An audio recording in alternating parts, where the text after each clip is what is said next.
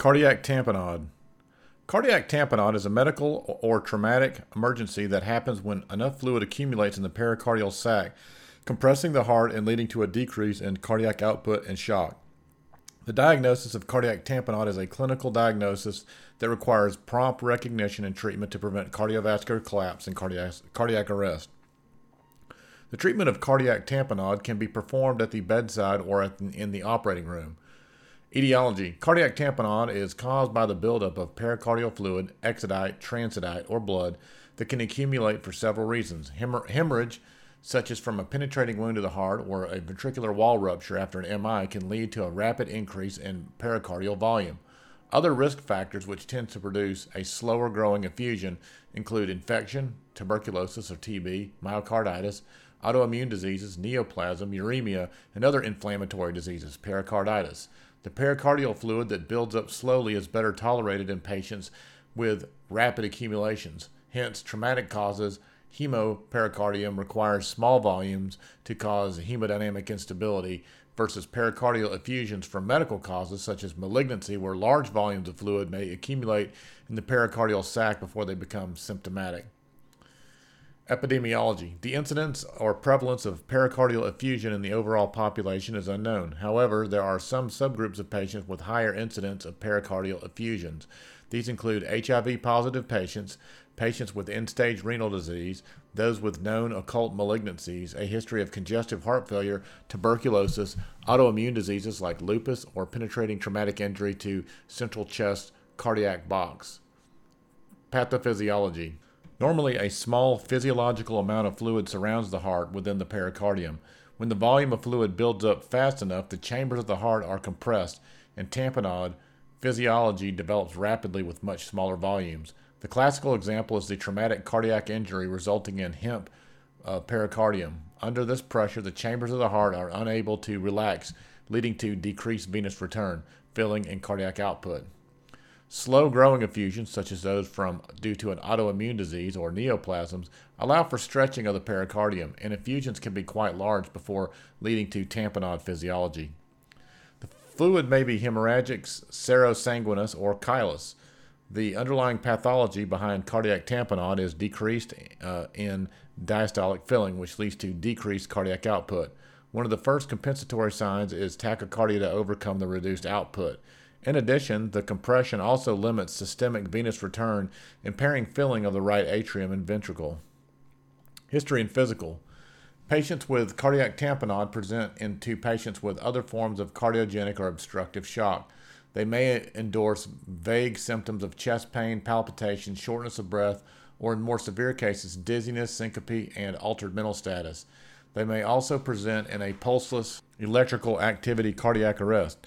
The classic physical findings in cardiac tamponade included in Beck's triad are hypotension, jugular venous distension, and muffled heart sounds.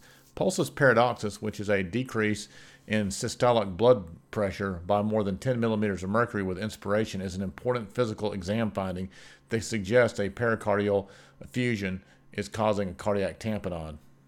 Pulsus paradoxus may be absent in patients with ASD, elevated diastolic pressures, pulmonary hypertension, and aortic regurgitation. Kussmaul's sign is a paradoxical rise in jugular venous pressure resulting in jugular vein distension on inspiration and is sometimes seen in cardiac tamponade. In patients with large pericardial effusions, the Ewart sign may be present. This is an area of dullness with bronchial breath sounds heard just below the left scapula. When fluid compresses the heart and impairs filling, the intraventricular septum bows toward the left ventricle during inspiration due to increased venous pressure to the right side of the heart. This further decreases the pressure of the left ventricle, leading to decreased left ventricular preload and stroke volume. The challenge with making the diagnosis of tamponade with clinical signs alone is difficult, since they are neither sensitive nor specific. Evaluation. The diagnosis of cardiac tamponade can be suspected on history and physical exam findings. ECG may be helpful, especially if it shows low voltages or electrical alternans, which is a classic ECG finding in cardiac tamponade due to the swinging of the heart within the pericardium that is filled with fluid. This is a rare ECG finding, and most commonly, the ECG finding of cardiac tamponade is sinus tachycardia. In severe cases, one may note electrical alternans. A chest x-ray may show an enlarged heart and may strongly suggest pericardial effusion if a prior chest radiograph with a normal cardiac silhouette is still available for comparison. CT chest can also pick up a pericardial effusion. Echocardiography is the best imaging modality to use at the bedside, whether it is a point-of-care echo or a cardiology echo study.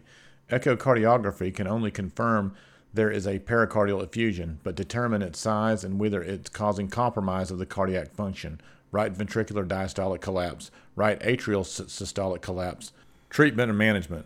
Before rushing to decompression of the pericardium, the patient should be provided with oxygen, volume expansion, and bed rest with legs elevated. If possible, positive pressure mechanical ventilation should be avoided as it may further decrease venous return and aggravate the symptoms. The treatment of cardiac tamponade is the removal of pericardial fluid to relieve the pressure surrounding the heart.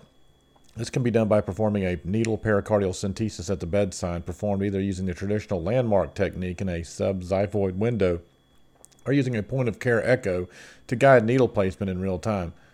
Once the removal of the small amounts of fluid can make a large improvement in hemodynamics, but leaving a catheter within the pericardium can allow for further drainage. Surgical options include creating a pericardial window or removing the pericardium.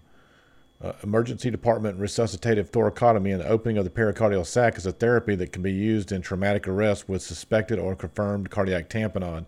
These options are preferable to needle pericardiocentesis for traumatic pericardial effusions. Volume resuscitation and pressure support may be helpful. However, those are temporizing measures that should be performed while preparing for definitive treatment with one of the above procedures. Prognosis. Cardiac tamponade is a medical emergency. Without treatment is invariably fatal. The key is the timing of the intervention. The longer the delay, the worse the outcomes. Patients with cardiac tamponade caused by malignant disease have death rates exceeding 75% within 12 months.